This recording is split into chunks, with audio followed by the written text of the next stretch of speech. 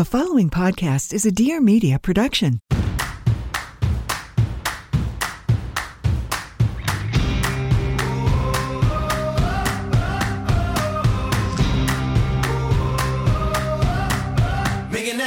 Welcome back to another episode of Trading Secrets. Today we are talking with someone I have not only been watching on TV for decades, but I have looked up to and admired for just as long. From a high school dropout turned professional skateboarder at 16 years old to TV star, producer, and serial entrepreneur, and CEO of the most fitting name possible, the Dyrdek machine, the one, the only, Rob Dyrdek. Rob, I am certain there isn't a podcast currently published that wouldn't love to have you as a guest. So genuinely, thank you for giving us your time and coming on to Trading Secrets. Oh, thank you for having me. Sorry about I responded like 3 months later to your DM. You know what I mean? Before I was able to say like, hey, let's make it happen. Sorry about that. Rob, honestly, if you want full transparency, we're fully honest here. When you even responded, I was like, I was telling the boys, look, get Rob's coming on. Everyone's like, let's go. So we're excited to have you. And first things first, before I even get into your rise to fame, business, entrepreneurial, business savvy, all of that, I got to ask you this. I saw that in 2011 on an episode of Fantasy Factory, you are an ordained minister and you married your sister. And in July, I have to do the same thing for my close friends, John Walter and Michaela Lynn. So I got to tell you, I'm getting a little nervous about it. And I watched your episode. I saw it on YouTube. You got any advice for me? Anything? Yeah, I mean, look, number one, it was so much more fitting because it was my sister, right? It was like so amazing that and make no mistake, I manipulated that a little bit.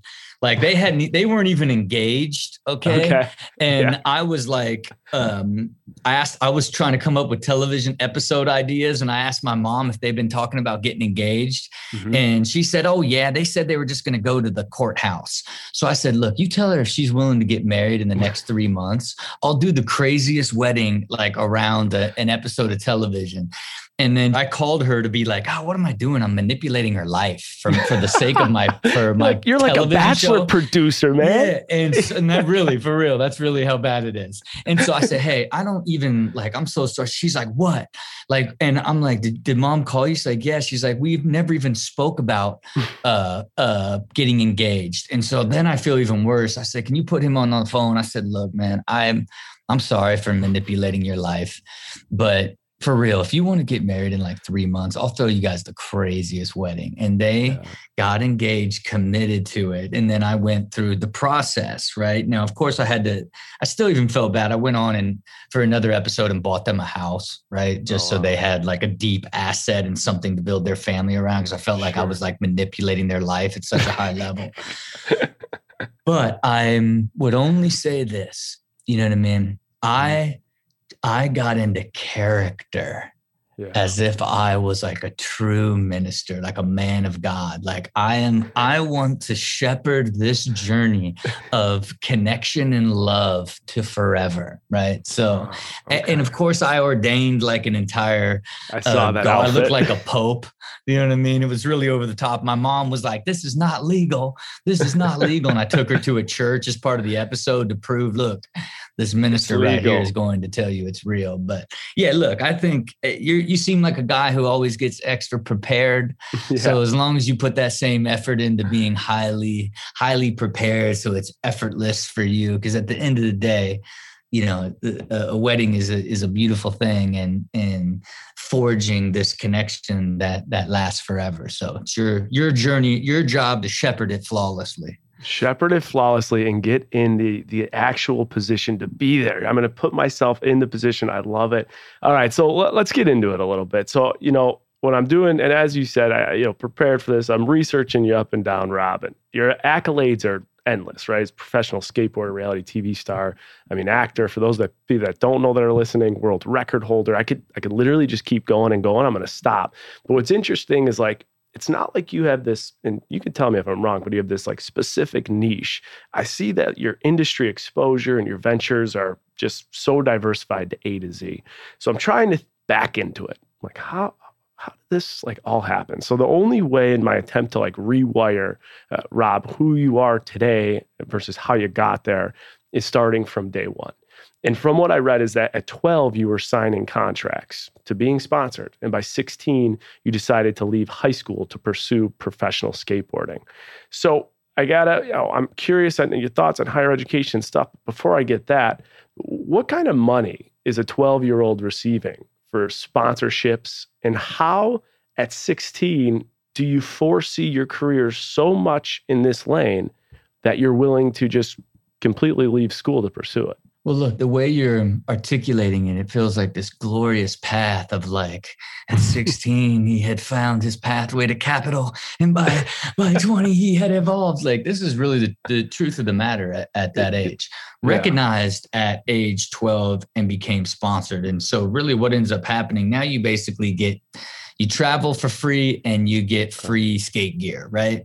Cool. And at 12 years old, you won the lottery. Yeah, you won the lottery. Huge. You know what I mean? And so that's like, huge. What does that embed in your soul at 12 years old? I'm going to be a pro skateboarder, right? It's not a matter of like whether or not that's a career path. At the time, that was when Tony Hawk, it was sort of at his peak power in the 80s and sort of being a pro skateboarder had kind of became a thing. But by the time I was 16, the skateboarding industry had completely collapsed. Right. And it was virtually non-existent. And to give you context, in the year that I quit high school and became a professional skateboarder, I think total that year I made $1,200. Right. And in that year, I had a signature board with my name on it, my very first signature board. And in that year in December, I sold one board and got a check for $2. I got a $2 royalty check. Right. Wow. And so that would just give you context to how small it actually was. So if you can imagine the pushback that I got from my parents and family and everybody around me of like this idea of like, this isn't even like a career, like you can't make a living being a professional skateboarder. And a few months later, like the company that I had turned pro for, the Alien Workshop that was based out of Dayton, Ohio. See, I grew up with a bunch of serial entrepreneurs around serial entrepreneurs.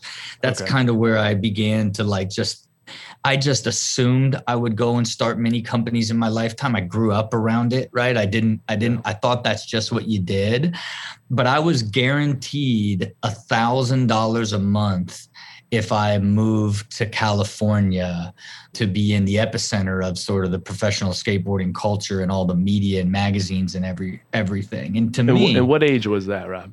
That was 17. 17, okay. And so I hit the lottery. You trying to tell me I just 17, $20 is huge. You know what I mean? $1,000 a month. You know what I mean? It felt like, oh my God, I really did make it, So very humble beginnings for the sport. And the reality of it is I grew with the sport over 20 years and played a huge part in a lot of the milestones that evolved it into the stage. Even the league that I built ultimately is the format that I spent many years like needling to get just perfect is now what the format is for the Olympics, right? Like we really carved the path with like skateboarding to the Olympics compared to when I turned pro, when it was like, super, super niche, very, very underground sport. And how quickly, I mean, that's fascinating kind of what you guys have done since then, how you've carved the lane for the sport.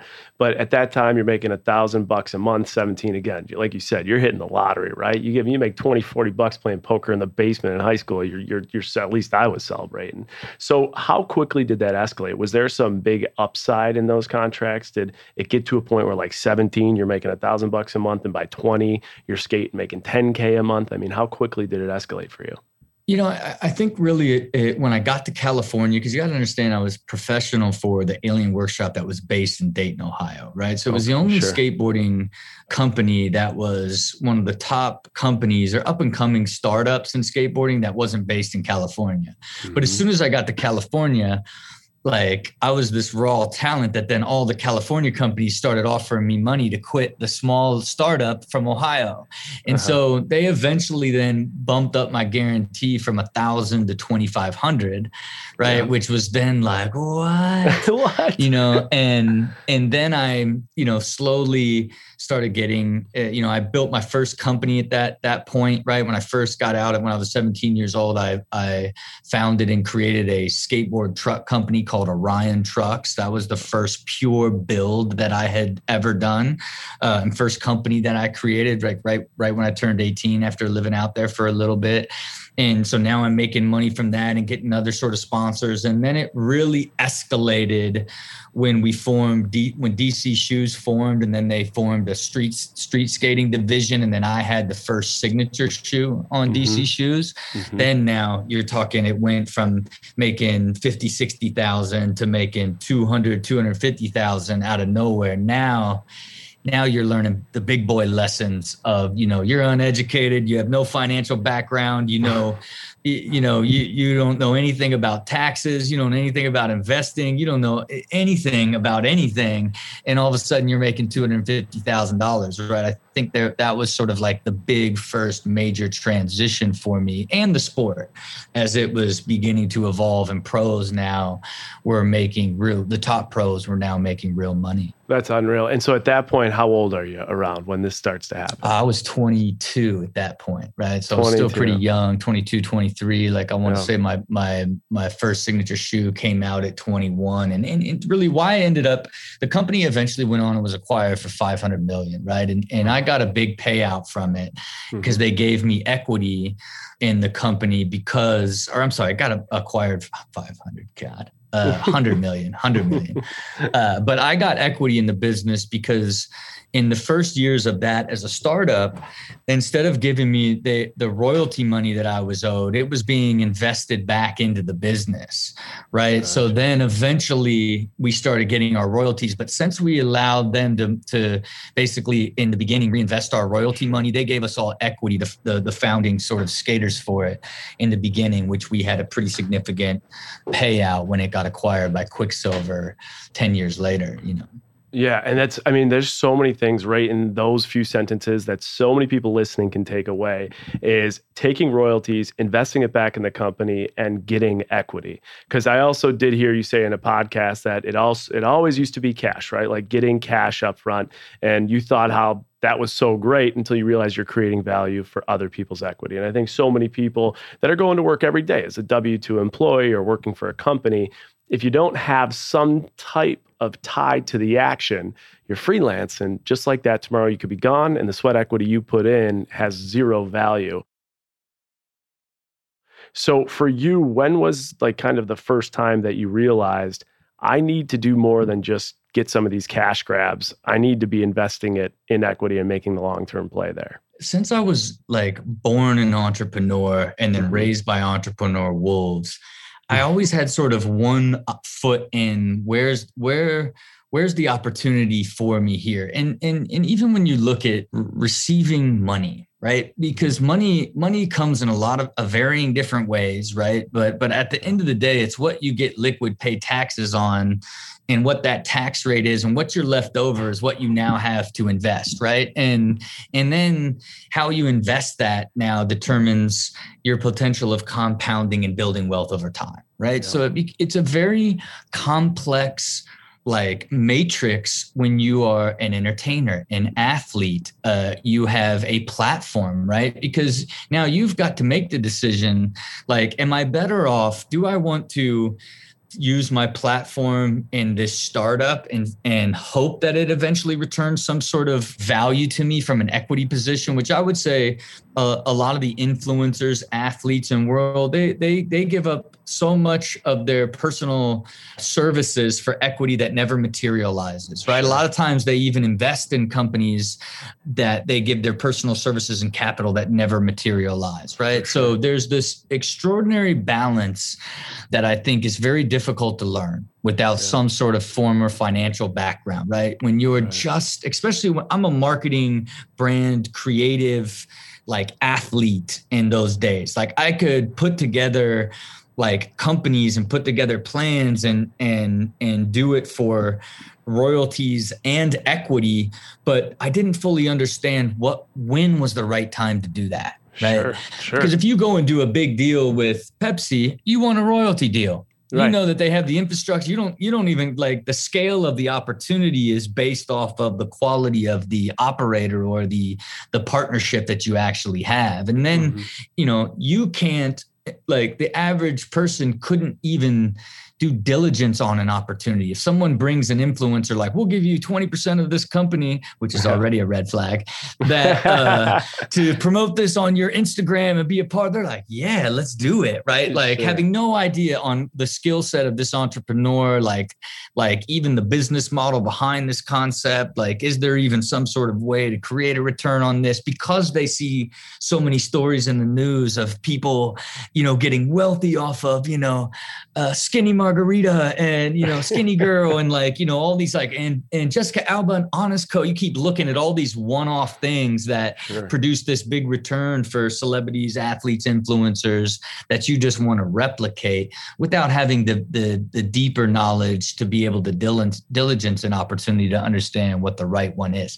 That now is something that took me many years of navigation and doing nonstop deals to refine over time, 2 questions. Give me, Rob, if you could, what the headline of success for you was when you did. So people that are out there that are thinking, maybe I should go to my annual review and ask for some equity in this company as opposed to just a raise. 1, what is the headline of success for Rob when DC sold? What did it look like? Like, what was that payout like? That's 1. And 2, and the contrary to that, huge success. Did you ever have any businesses that you did invest in?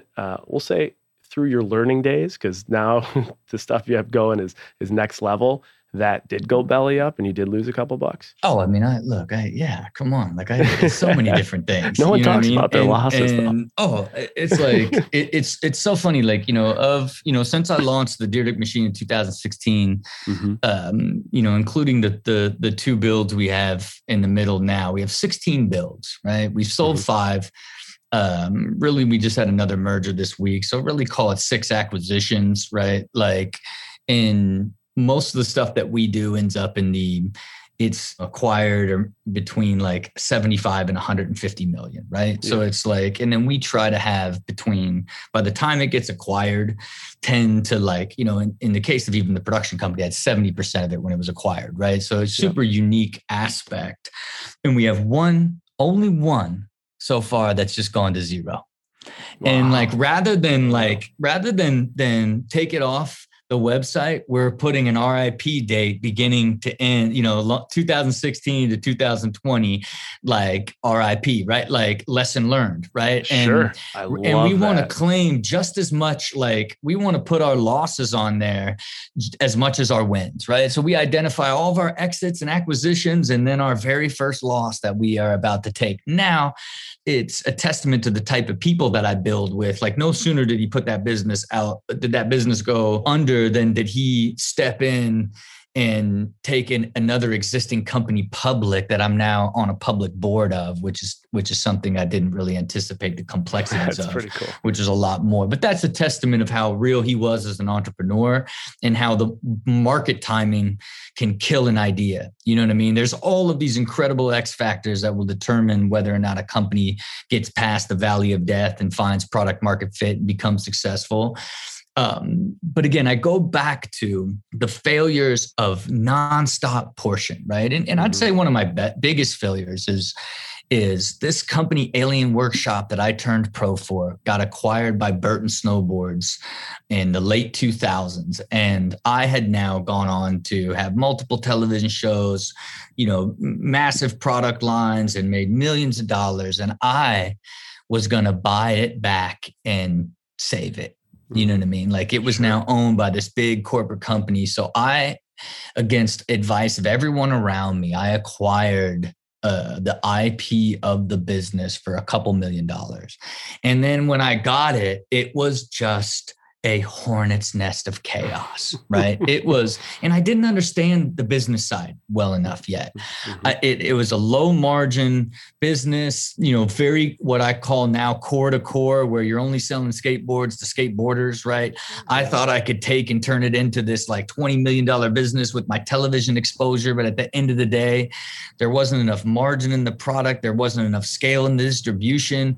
People loved wearing skate shoes, but they didn't buy skateboards. boards, that watch TV, right? It was this brutal lesson. Then the way that the company was like operated, I just didn't know. I hadn't learned enough, and I was burned. Then I was cash flowing the business, right? Sure. So now it had seared into my soul that I needed to learn business multidimensionally, right? Like I was always like, you can market and sales your way out of this thing, rather than fully understand that, like, nope, it's at the end of the day, it's your brand, it's first off the consumer and the scale of the consumer, then what that brand says to that consumer, the product line scale that you can create, your earned media and your owned media of how you speak, your marketing, sales, operations, finance, and leadership ties it all together, right? That's how a business engine works. At the time, I thought I could market my way out of anything. And I ended up cash flowing that business and ended up losing $4 million. Wow. And instead of the lessons that I learned like everything about supply chain. I learned everything from the operational side. I learned to see business multidimensionally. I learned to understand the consumer and market size way better. All these deep lessons through the searing burn of $4 million. And then what I knew more than anything, that this business was never meant to be bigger than a few $1,000,000, and that it was never meant to be acquired, and that I'm a capitalist, and half the fun is the sport of it. Like I want to come up with the idea, I want to see it grow and see somebody buy it. Like I want to live the life cycle, and I can't do that with this business. And I gave it back to the original founders, right? So there was 3 founders who had originally built the company, and I just literally gave all of the IP back to them. And like I've learned my lessons. I don't want to own this business and then trickle in like little like dividend checks when it's barely profitable and argue with you on how much you should be spending marketing this business. Like I learned my lessons, and then I knew that I had a clearer vision now of like how I wanted to build businesses, and because it was emotional too, right? Because not only was I'm a pro skateboarder from Ohio, went and made it. It's kind of crossover, like in the eyes of the core industry on the sellout edge, right? Sure. Because now I'm on TV, right? On all these shows on Reality MTV, TV right? And stuff, yeah. So I keep digging my roots deeper, right? I started the professional skateboarding league. I started a foundation, built all these parks. Like I'm giving back to the sport while I'm like using the sport as a platform. And then when I bought that company and bought it back from the snowboard company, it was like, man, he's really about it. You know what I mean? Yeah. Like he's doing the right thing. And then that thing just imploded once I got it. And it was this. So if you can imagine the pain, it wasn't just money I was losing. It was getting so much clarity on how little I really know about business, on top of losing millions, on top of getting like hated on at the most extreme level by the company imploding and it being on my watch after I bought it.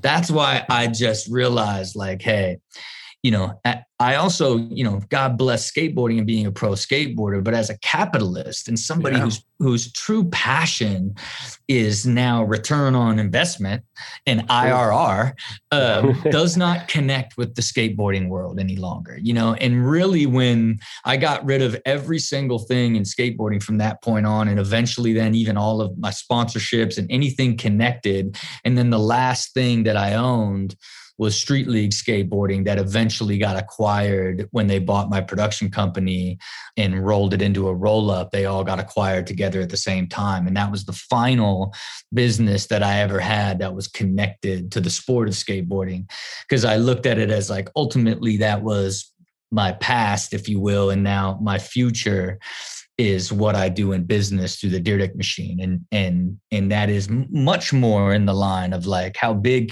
and fast can we make it and who can we sell it to? There's so many lessons to take away from that. One, you already mentioned, it's the credibility factor. And then 2, there's a mental factor. Then there's the actual fiscal factor of $4 million being gone too. I have 2 questions for you. With the $4 million that you lost, at that point in your life, was that a pretty material like amount for you? Or was that just like the $4 million that you lost, the second part question, you gained more lessons about everything you need to do as an investor that it was worth the $4 million, honestly, when you look back at it? Look, I spent so much money in skateboarding. I also wrote and financed the only authentic, real skateboarding film, put up $2 million to do that, and couldn't get anybody into the theaters to watch it, lost that money. I have like invested so deeply. I had my Wild Grinders, like little kid skateboard cartoon on Nickelodeon and toys and Martell. It's like that never materialized to like capital, right? So, was 4 million a lot?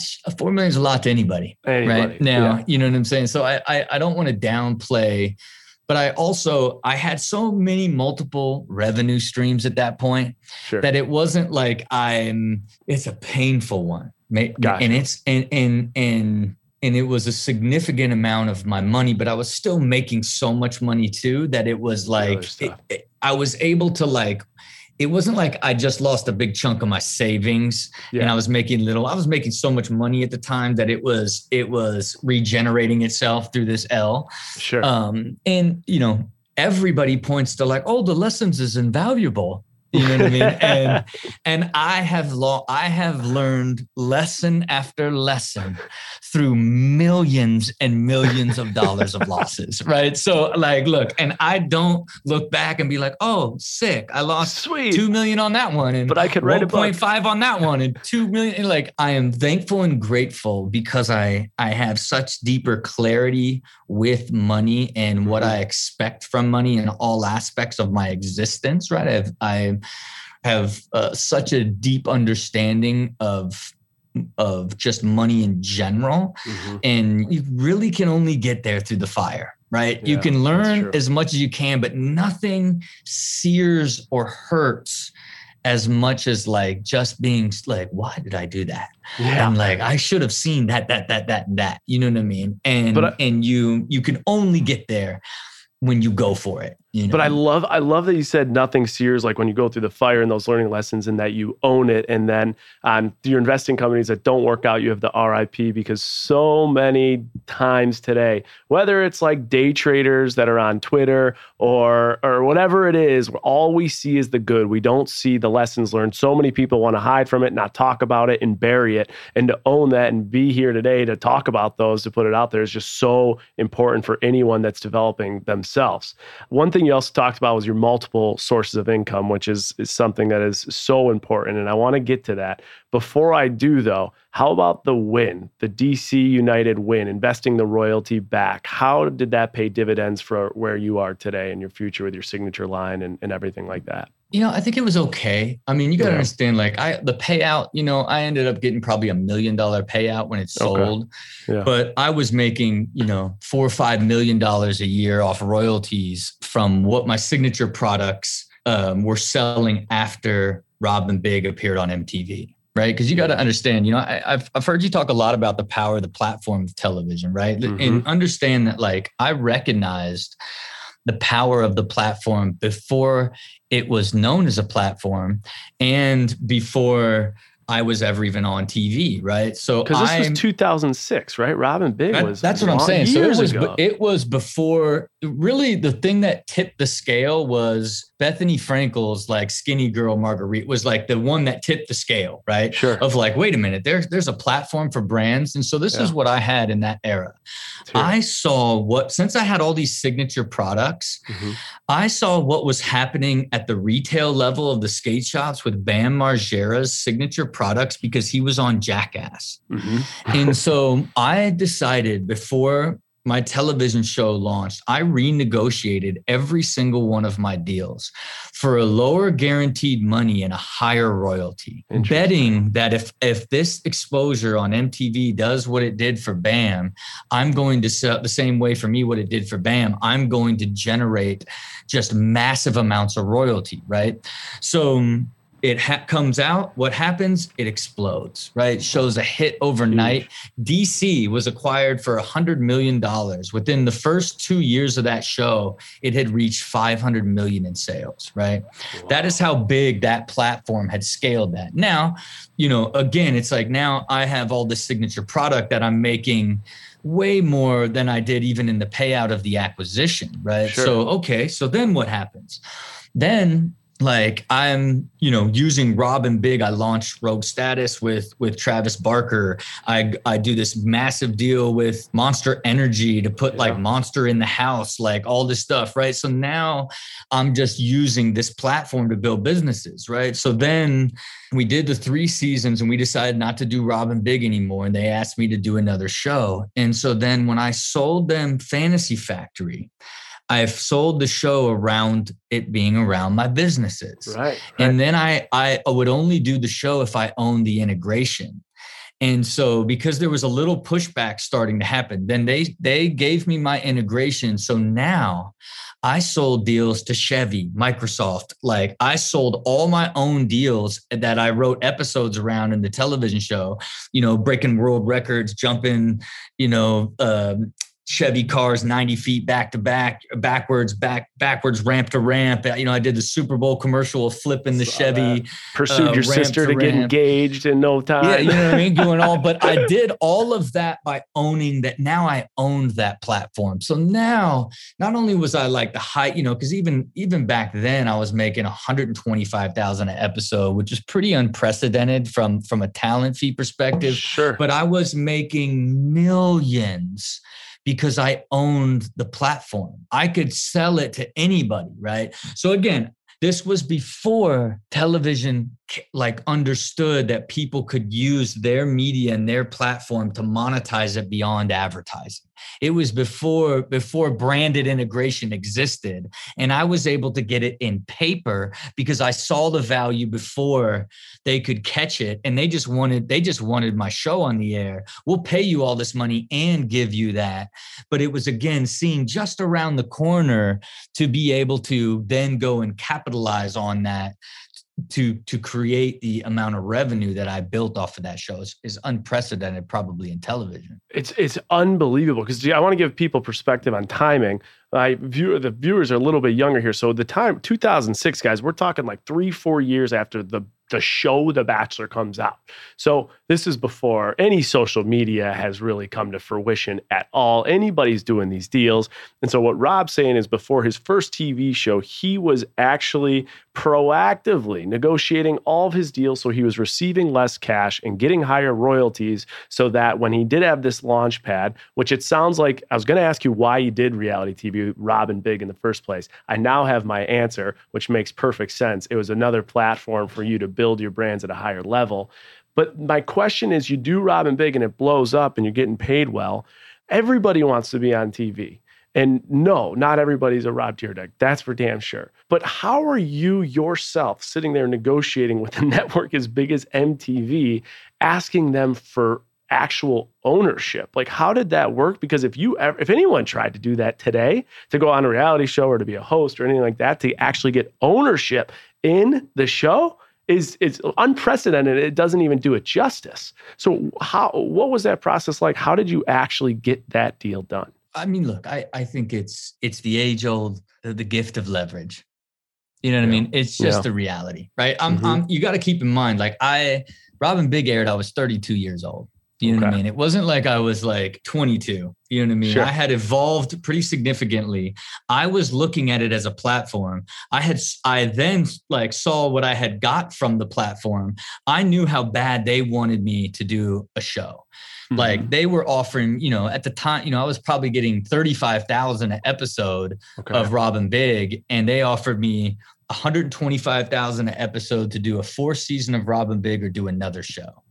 Right. Gotcha. And to me, I also was being cautious with my personal brand too, right? Of knowing that like, okay, if you can go and do the next thing, like, and I knew how focused I was on business and how business was really more about sort of my personal brand and how beyond just being a pro skateboarder I was. Yeah. Like, so I took the risk of doing the other show and and just was in a position to know, like, here's with this leverage, here's these other things that I want.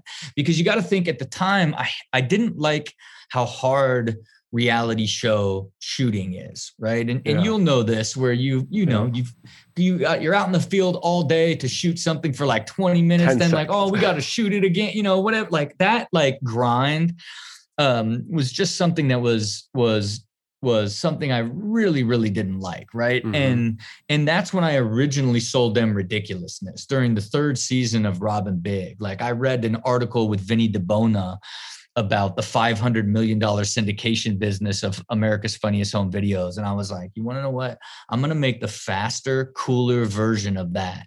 And that's all we did. When we did the first pitch, we just took America's Funniest Home Videos, took out all the fat, and then I stood in there with the pitch with an Xbox controller and like did almost like the version where I was rewinding and looking this, and we put them in little packages, like a mini version of really what it evolved to and became today. But the problem was they bought it on the spot.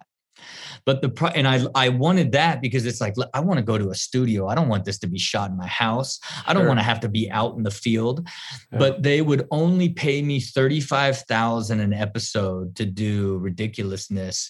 And then they offered me the $125,000. And then when I got the integration rights, then I'm like, okay, I'm just going to do this because I can just make millions from doing this. And this is a much bigger sort of platform. Then a couple years later, they're like, can we do this one again? And then I was able to get way more money based off of the success of what had happened with Fantasy Factory. And now this would be my 3rd show with them. Rob, when you just said integration rights, and I understand what that means, but someone might be saying, okay, $35,000 an episode, $125,000 an episode. Now Rob's saying this integration rights and he's making millions. Can you explain to someone that might not know what integration rights are, like what that means exactly? Yeah, and integration is ultimately, if there's an hour-long show, a half-hour-long show, like nobody actually, and when they say integration, it means product can be put inside the show. Right. And a lot of times in the past, it would be a Coca-Cola cup on the American Idol judges counter. Oh, right. Yeah. And it became inauthentic. Right. And really what I did that was unprecedented, since I wrote every episode and completely produced and controlled the show, I could now write entire storylines around businesses and products and companies I'm creating and partnerships that I would do. So basically every episode was an integrated story around either a company that I owned or a company that I did a partnership for to be in the show, right? Yeah. And I mean, just non-existent, doesn't exist. And even in the beauty of it, since I controlled so much of it, and I had basically free reign to do whatever I wanted, right? That it allowed me to create any storyline for any brand. And then I could go and pitch brands of like, this is the type of story I'd like to do. And, and look, that is Carl's Jr., Microsoft. Like, man, we even did it. We did one of the funniest episodes. We did a mega integration deal with Extends, right?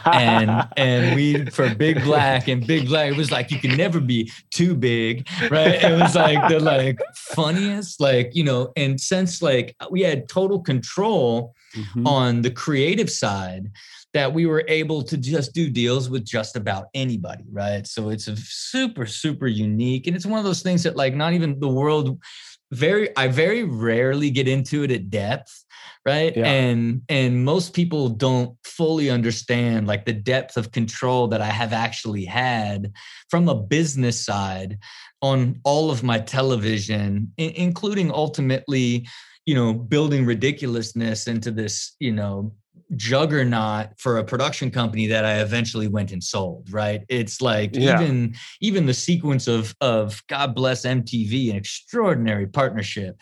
But I have been able to monetize it at such an extraordinary scale because I've approached it with a business mindset and a creative way of using leverage and deal making all the way through to maximize the potential of what I could earn from just being talent on a television show, you know. And there is, just for anyone that's listening, I'm telling you, it's unbelievable that not only were you able to do it, but you were able to negotiate a deal that you could also add such value organically. Like, who wouldn't want to watch an episode with you and Big Black talk about extends?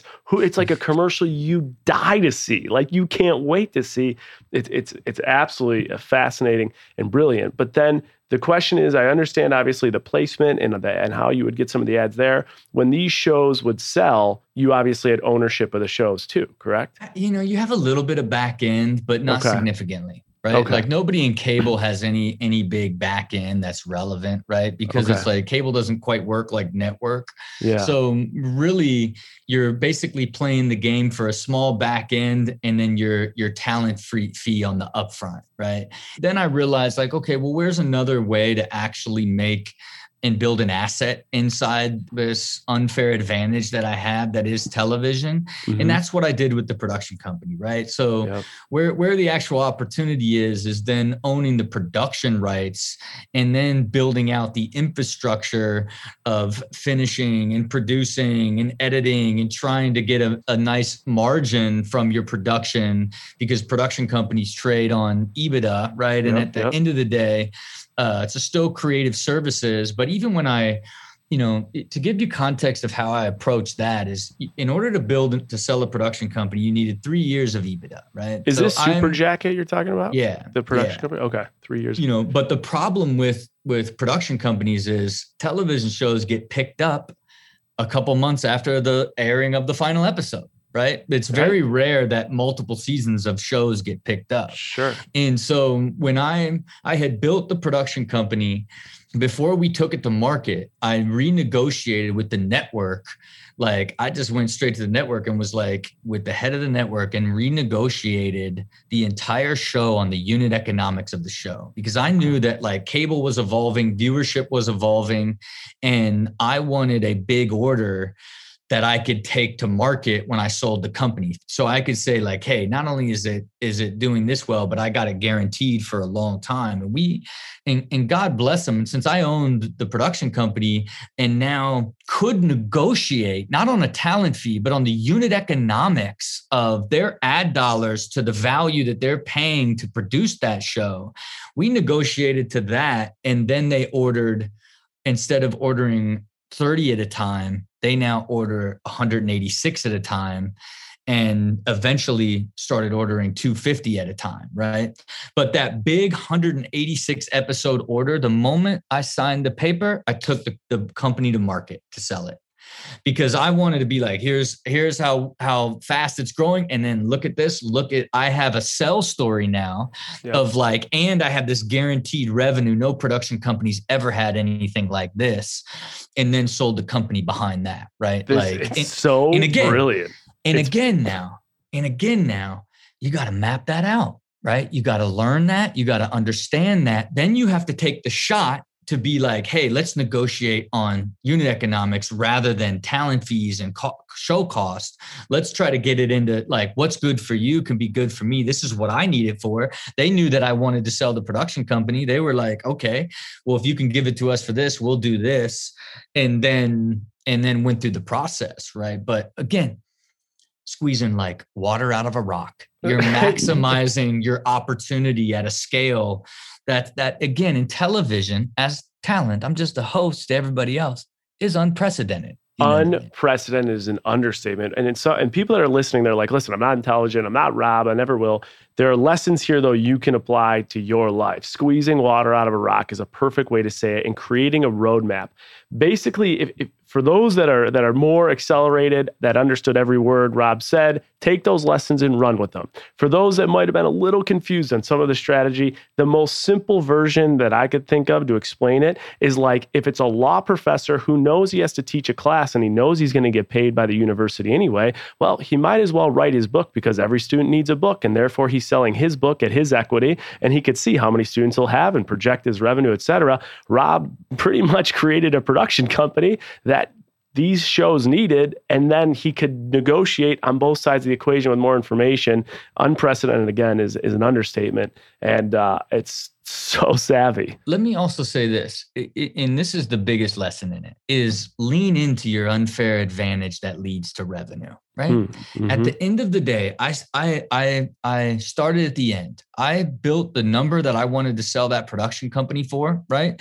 And how many, and the years that it would take me to get there, 3 years to get it to market, right? And everything that I needed to do, but I didn't have to go out and raise capital and find partners. Since I had the unfair advantage of an existing television, the only thing I needed to do was to negotiate with the network to get the production rights, right? So, and then now my company immediately goes from doing $100,000 in revenue to 50 million in like 2 meetings, right? So like, it's just, I leaned in. And it's also why like we're in the middle of the earnout and the earnout scaling. And if I really laid out how I even built the earnout, it's psychotic unto itself, but it's it's also why I own 70% at acquisition. Because at the end of the day, like a lot of people fall in love with 2 things: starting a company or an idea, and then one day someone buying it, right? And getting investors and raising money. But the truth is, in between there is this hellish road of dilution. If you are not like growing properly, if you are not like hitting your revenue goals, not like, creating enough value to where your capital is just used to grow the business instead of to try to figure out how to get the business to work. Because at the end of the day, it is how much equity you have when the business is sustainable and profitable is where you win or lose in the game, in entrepreneurship, especially if you want to play the game of raising money, which again is a nightmare. And if I look at the weak companies in my portfolio, I can literally, there's one through line through it all, because I just love people. I look for like initially when I launched all the initial businesses, I was looking for the do or die, or like grit, determination, fortitude, ambition, relentless work ethic, unwavering self-belief in their ability to control their destiny, this like fire. That's who I want to like build with. But the problem is I built with so many people that had bad founder market fit. They didn't have the right experience. They haven't like grown into this opportunity. They were entrepreneurs who looked at this industry as like, I should make money. I could take my skill set and try to apply it to this industry. But industries have, everybody from every industry will tell you like, oh, I wish I was in that industry, right? Like there's always some sort of problem with everything, but you can accelerate your opportunity to success with having great experience in a particular industry. That's probably the biggest lesson that I learned in my 2016 to 18 vintages of companies that I built in that era. The reality of business is it is thrilling and amazing if it works. If it does not work, it is literally, it's the worst nightmare. Like you are pulling your soul apart. Like what is happening? It is just everything about it. And so for me, it's important. This refinement, this is personal mastery. My personal mastery in life is getting better and better year after year at curating ideas, markets, and individuals and building them into sustainable, acquirable businesses. So when I look at all the companies I launched in 16, I know that like I would never do any of them the way that I build in 2021. The same way in 2026, I'll be like, look at all the way I was looking at things in 2021. What the hell? And it's the beauty of when you point your mastery at the core of what your business is and ultimately what your legacy will become, right? And because the truth is beyond the same way how you were like, man, I don't even know really how to like put you into like, what is your career? Because you've done so many things. I know the same way that I've been building the backbone of this and just recently launched it at this scale this year, that it will be ultimately what I'm known for way beyond skateboarding and ridiculousness and Fantasy Factory and Robin Big through the years. It's really sort of that evolution of pointing your mastery at a specific thing. That's really cool. And I mean, a legacy is, in my opinion, opinion, something I talk about all the time. It is the greatest thing I think in the world that will all supersede any of us, right? In 100 years from now, we're not here. What are you doing today that can still live on and still make an impact? I think that to think like that is just incredible. Rob, this has been unbelievable, to say the least. We're going to wrap up here with a couple of rapid questions just to learn a little bit about you and some of your thoughts, and then we'll end with one trading secret. And trust me when I tell you, we could easily cut one of the segments out here and make it your trading secret. But the idea is, if someone's Googling, Rob, or listening to you on a show or something else, what is a secret you could give someone as they're pursuing personal finance or career navigation, or just maybe stuck in life that they couldn't find anywhere? So before we do that, we're going to crack into the vault with a couple rapid fire questions if you're ready. Hit me. Rob, Dyrdek, here we go. Are you a fan of cryptocurrency, NFTs, and would you invest in them? I believe blockchain is the future, right? I think smart contracts and blockchain is undeniable. I think that cryptocurrency and challenging currency is a much more complex sort of thing, but the fundamentals of blockchain is undeniable as it relates to sort of being what I would consider the next internet. So I invest with really, really sophisticated crypto fund managers, right? Okay. So rather than trying to be on Coinbase, trying to buy Ethereum and guess when Bitcoin's going to come back down and all these Doge coins and chase the get rich quick, I'm really betting on really, really smart fund managers that see the long-term infrastructure of blockchain. Mm-hmm. That's where I've put a significant amount of money. Yeah, outsource to the experts. And I completely agree with you. Blockchain is it. It's the future. All right. This is one we did before the podcast. I think I know the answer. Did you make more money in the pro athlete space or after launching into the reality TV space?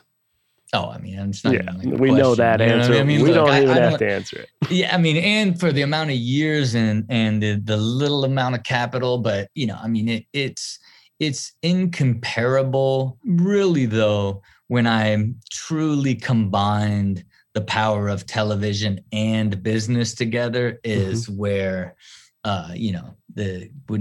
couldn't even compare it to what I made as an athlete. I love it. All right. Health, wealth, and happiness. 3 really important things. I read an article. It could be bullshit, but I read it, that you meditate in a $15,000 dome. Is that true or false? That is 100% true.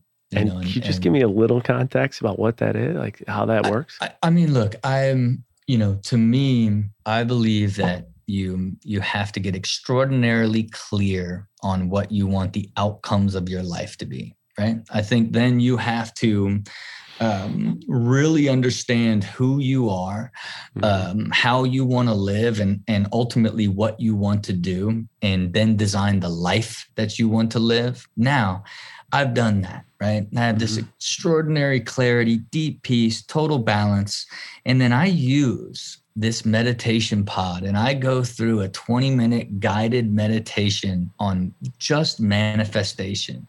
And every morning I get in at 5 a.m. and I just visualize feeling all of these things that I want to experience in the future. Because I ultimately believe your body knows no difference, as the great Dr. Joe Dispenza will tell you, on whether or not it's real or not. So I go in and experience all of these things I want to happen, to basically have the universe pull these to me. And then what happens? All of these extraordinary things in my life have continually evolved to happen as I visualize them inside that dome. And you're doing this every day at 5 a.m. Yeah, I mean, look, you're talking about one of the most disciplined, I track every day how I feel 0 to 10 about my life, health, and work, right? Qualitative data. And when you collect qualitative data every day, 0 to 10, you begin to see, you get qualitative awareness, as I say, where the same things pop up that bring you down. Then you begin to clear those out. You do that for years, you become almost weightless, right? And now you're only dealing with sort of self-inflicted sort of new things, not institutional stress, right? And then, so I have that data since 2014 that I've done every day. God. And then every single day, I have the quantitative data. that I gamify my discipline. It's like, did I get up at 5? Did I meditate? Did I get in the gym? Did I brain train? Did I have a clean diet? Did I not drink? Right? That core, and I track it every single day. And then now I've gamified it. And so my average so far this year of the qualitative, I've done it 87% of the entire year, meaning I have done all 5 of those almost every single day, even when I'm on vacation, even through the holidays, through everything, through a half a year.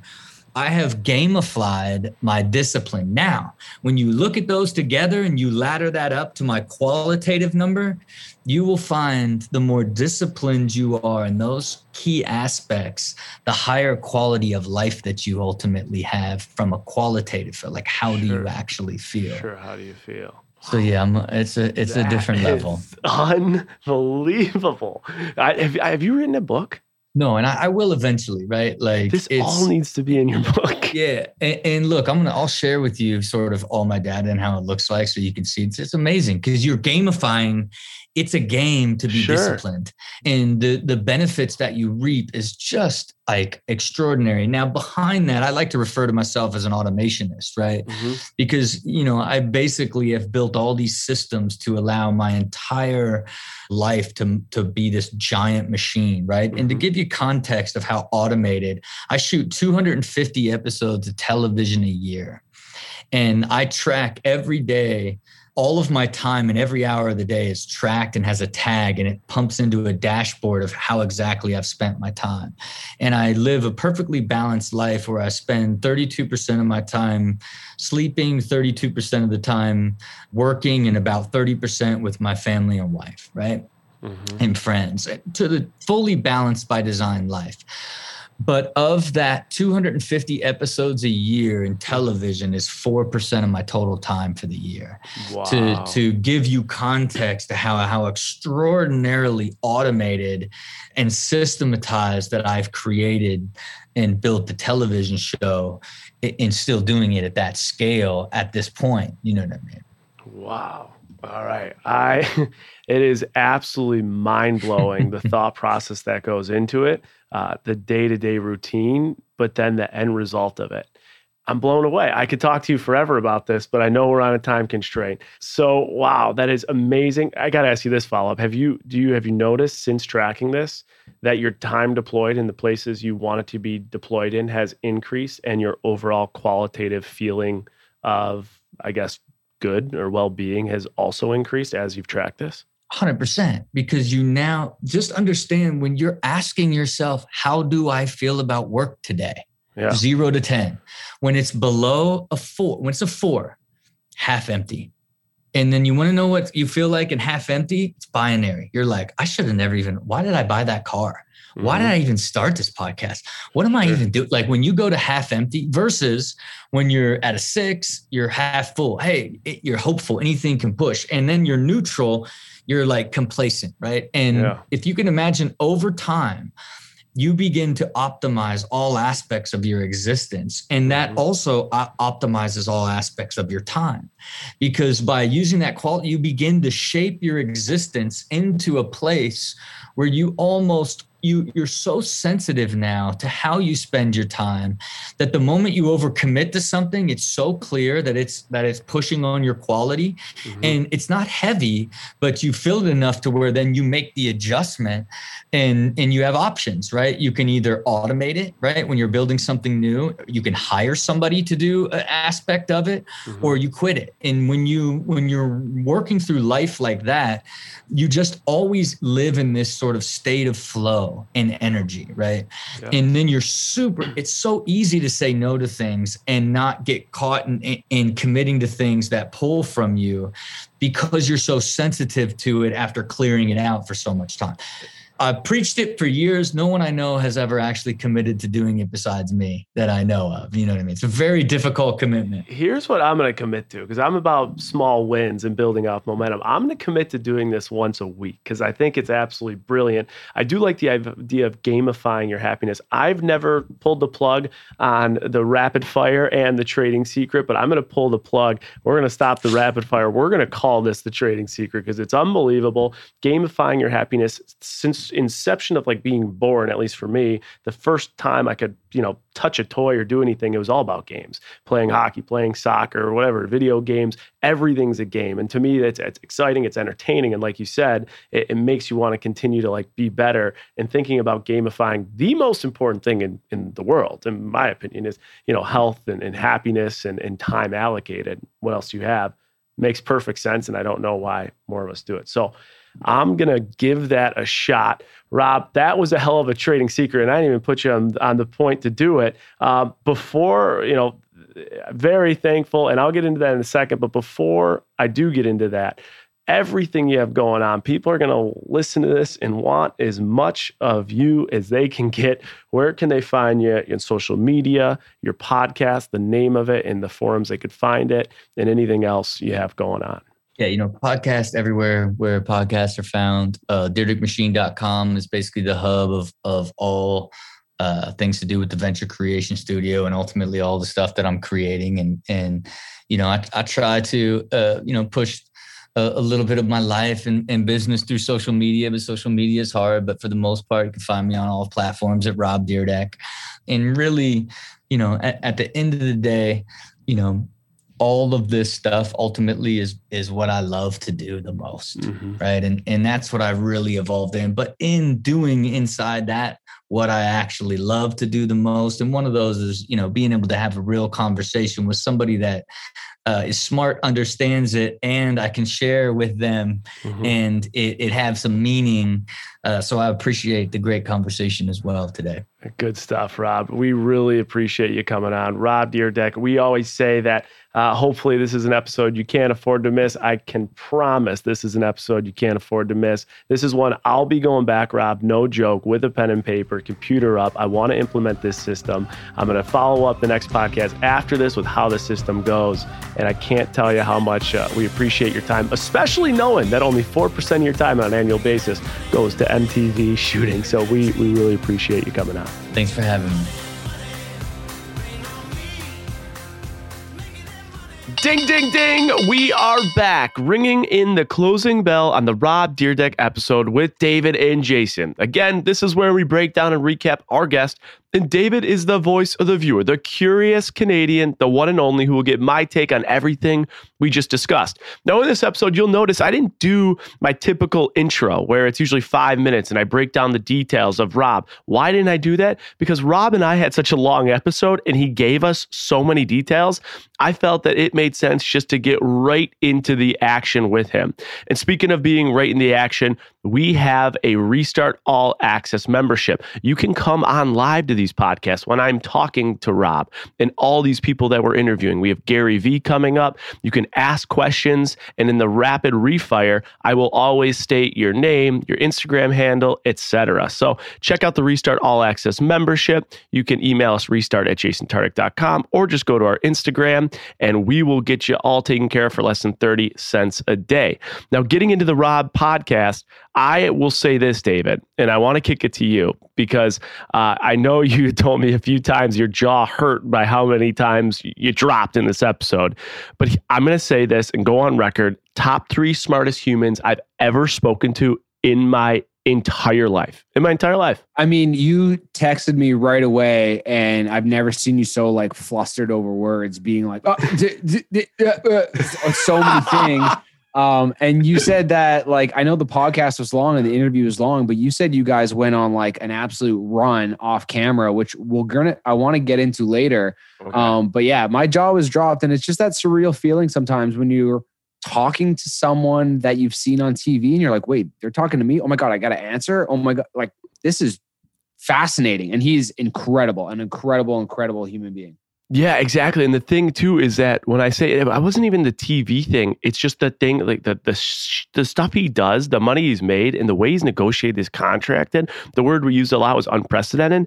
That again doesn't do it justice. Like it's crazy what he's been able to do and leverage with the talent he has. So, and I'll tell you whatever you want to talk about, David. In this recap, you asked me about what happened when we stopped recording, and I'm going to unleash, but I'm going to follow your lead, brother. Well, it was like, the guy clearly is like the definition of the saying like chess instead of checkers.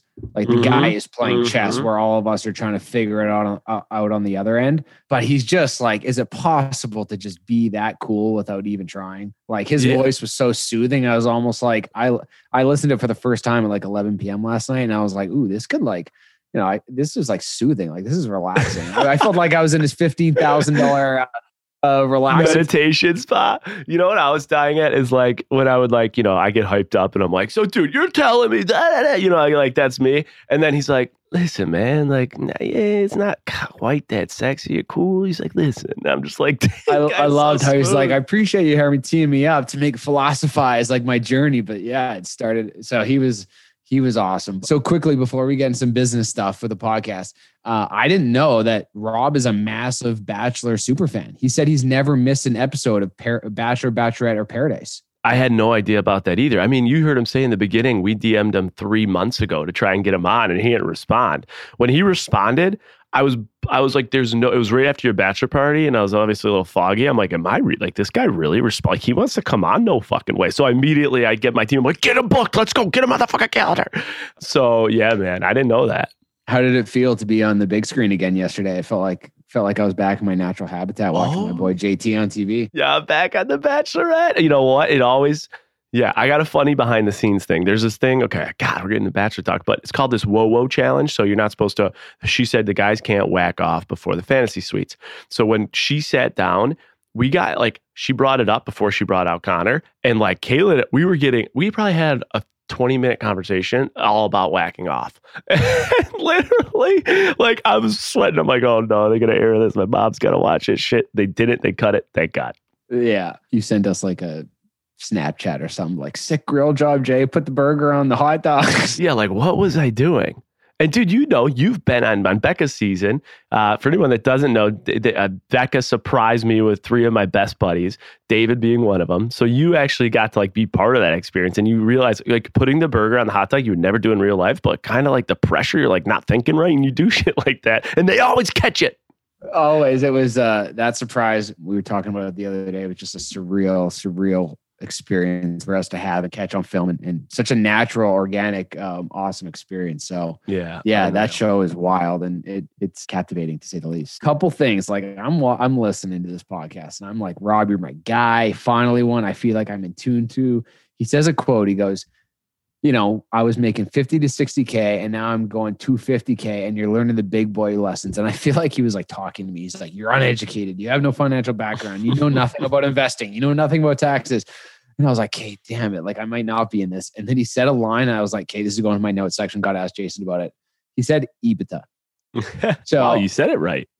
I spelt it wrong in the recap notes, but I said EBITDA. What is EBITDA? I know it's something I probably should know, and you're probably going to say it. I know it's earnings for something, but I don't know what it means. So kind of like all the awesome examples you've used with the BMW car for the shorts and all these things. What is EBITDA, and how does it relate to business? Okay. Great question. Funny thing about EBITDA is, in the world of finance, it's so funny how some people will say words like that with different tones. Some people will say finance or EBITDA, or they'll say abada. They'll have all these different ways of how they say EBITDA. And it's just such a joke. I would always laugh at it. But essentially what it is it's 6 letters, right? EBITDA. The idea of it is it's the earnings of a company before interest, tax, depreciation, and amortization. Here's what I want people to think about. If you own a business, right? And let's say you're selling cups of coffee and you do $1 million in sales by selling coffee. What you're going to do is you're going to have expenses that are non-cash expenses that will reduce how much you have to actually pay in taxes. Okay. So things that you will do is you will reduce that revenue by these expenses. and that'll be your net income. The problem is when you're really trying to get an understanding of a company's overall financial performance, you don't want to just look at the net income.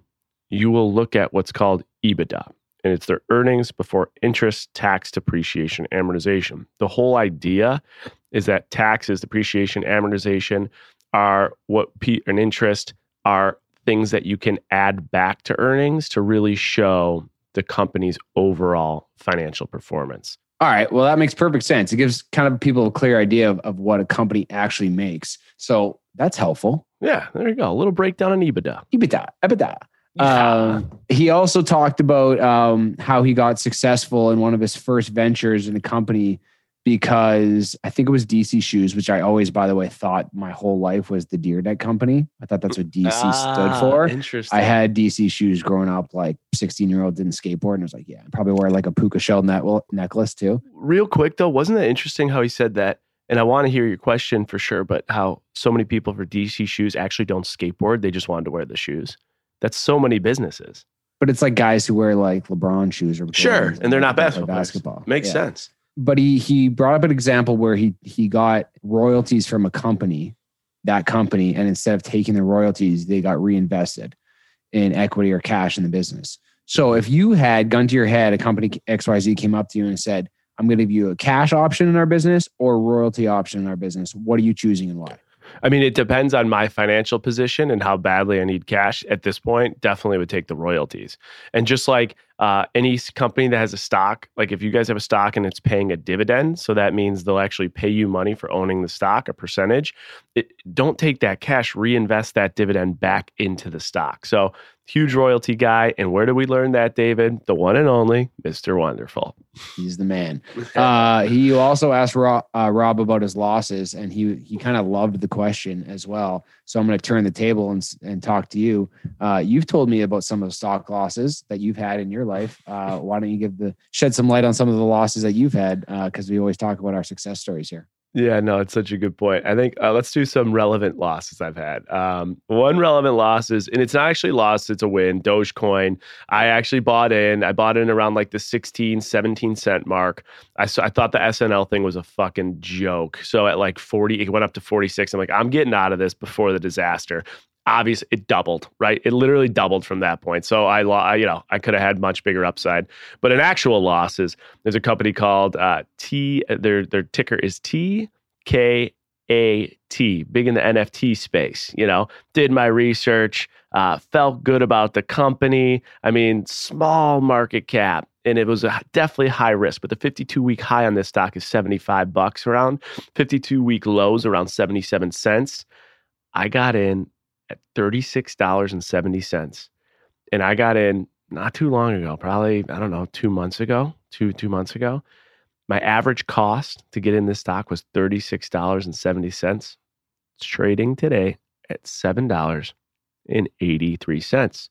Fortunately, I didn't go all in on this, but I would say if I sold right now, I got about a $28,000 loss I can write off. Okay. 28K, just like that. Gone. Now not 4 million. Dogecoin's at 18 cents right now. That's another one. Is it Dodge? Is it Doge? Is it Doji? I've heard of, Doji. Okay, tell me your story. Well, I sold half a Bitcoin when it was like, I had a full Bitcoin, and then when it went down from like 19 to 9, I sold half of it for some altcoins, Neo in particular, and it's not even. I probably lost $25,000 on that trade alone. So you sold one Bitcoin at 9K. Half a Bitcoin. So at 9, when it was total value was 9K, so 4,500. I bought $4,500 worth of Neo. The Neo now today, what at the time was $4,500 worth of Bitcoin into Neo. The Neo's now worth like $1,000. And the upside of Bitcoin would have been we suck. With wins, there's losses, and those are our losses. Quickly, move on. Now I'm going to bring up what we talked about earlier. You mentioned you guys went into the weeds a little bit after. And I think I know, I hope I know what it's about. I think it's about a little bit of his system that he talked about, kind of gamifying his discipline in his life and trying to get some more clarity. And he said a quote that stuck out to me. And I'm going to say it, and then I'm going to allow you to get into what you talked about. But he said, I want it extraordinarily clear on what you want the outcomes of your life to be. Mm-hmm.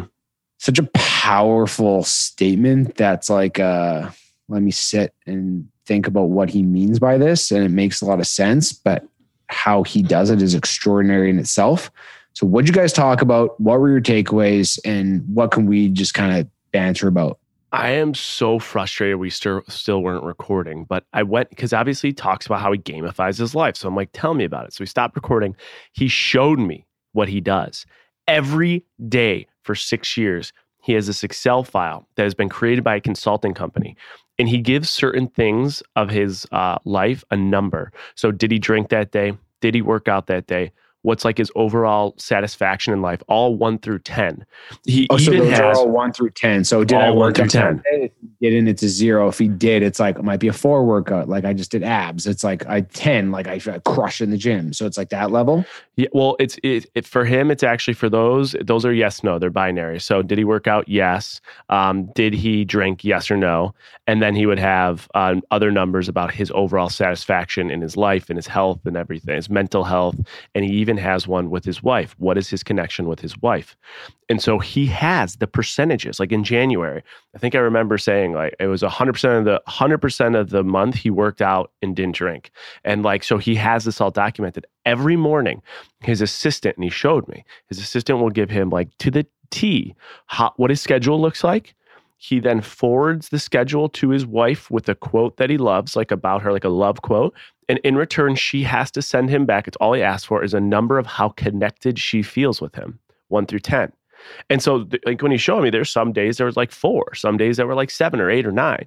And what he can do is over the 6 years, he can try and draw correlations. Like, is my drinking impacting the connection with my wife? Is my work balance impacting the connection with my wife? And he has all these takeaways based on the quantitative and qualitative numbers. And then he separates his schedule into, oh man, I'm breaking it. It's like health, love, and work. But he has different things. And he showed me a schedule.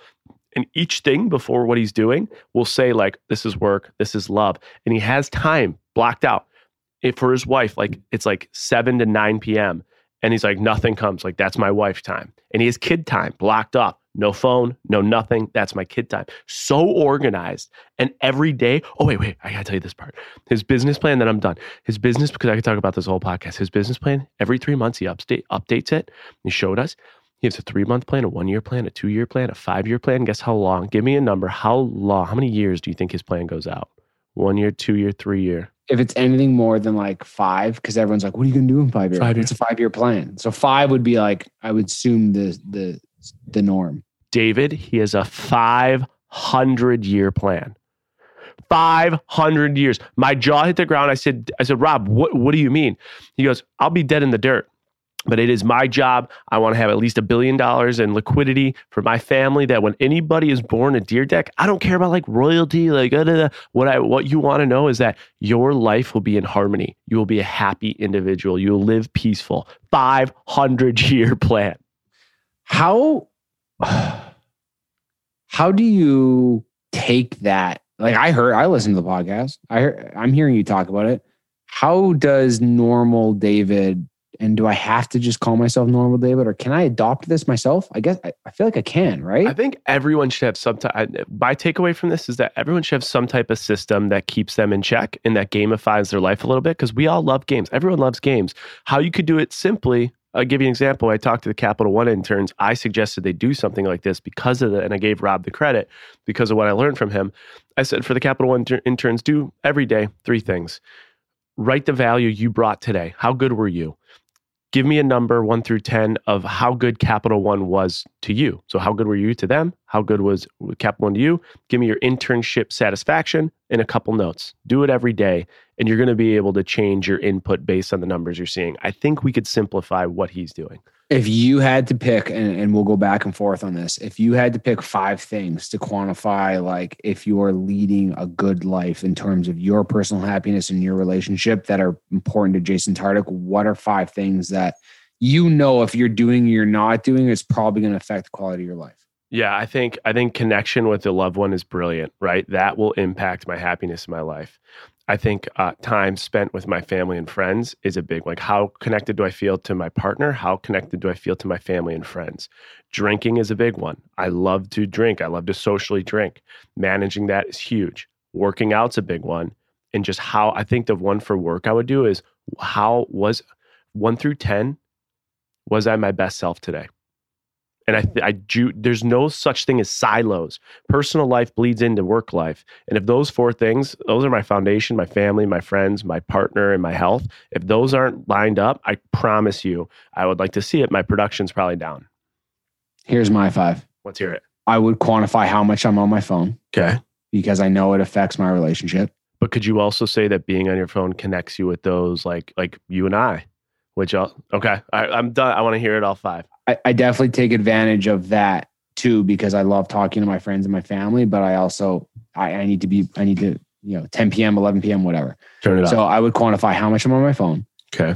I would definitely do working out, because I'm just a better human being when I work out. I would do how healthy did I eat on a scale of 1 to 10. And then I think my last 2 would be definitely prayer and reflection. Did I pray or reflect at all? And then I think my last one would probably have to be, I would almost try and do like, how authentic was I to my true self today? And I don't want to say like, how honest was I, or but how much did I impact the world today? How much was I my true self? Did I compliment, thank people? Did I, was I honest about a work situation, a confrontation, a situation with my wife? Did I brush something under the rug? I think that for me is like, if I was running away from things, I think that would be a perfect time to like give me a low score. Yeah. Like, how present were you, and what was your output given your presence? Or were you just like flying? I like that. I think it's great. Let's do it. Why don't we do it let's be realistic, right? So your wedding's next week. Everyone's gonna be busy. Why don't we, maybe like the week after your wedding, we try it for a week and then we recap it. We should do like a New Year's resolution starting in August, like August 1st. I think I'm game. I can get back from the honeymoon August 2nd. So I think August 1st, like I'm going to do it. Done. Let's try it for a month. We will put this out for all access members for sure in our Facebook group. And then everyone can do it themselves. We'll tell people the 5 things we're measuring, and we'll come back on it. Love it. I love it. Thank you, Rob. Thank you, Rob. You are changing our lives. Anything else there, David, the Curious Canadian? No, I think we've gone a little long, but I think it's all great stuff. This has been fun. Thank you.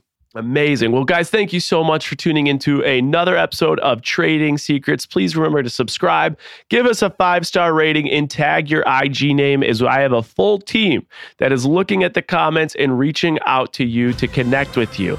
So thank you for being here with us. Rob, you definitely gave us an episode that no one can afford to miss, and make sure you tune in next week. It's a good one. You'll want to make sure you're on that one. Another episode of Trading Secrets, one you can't afford to miss.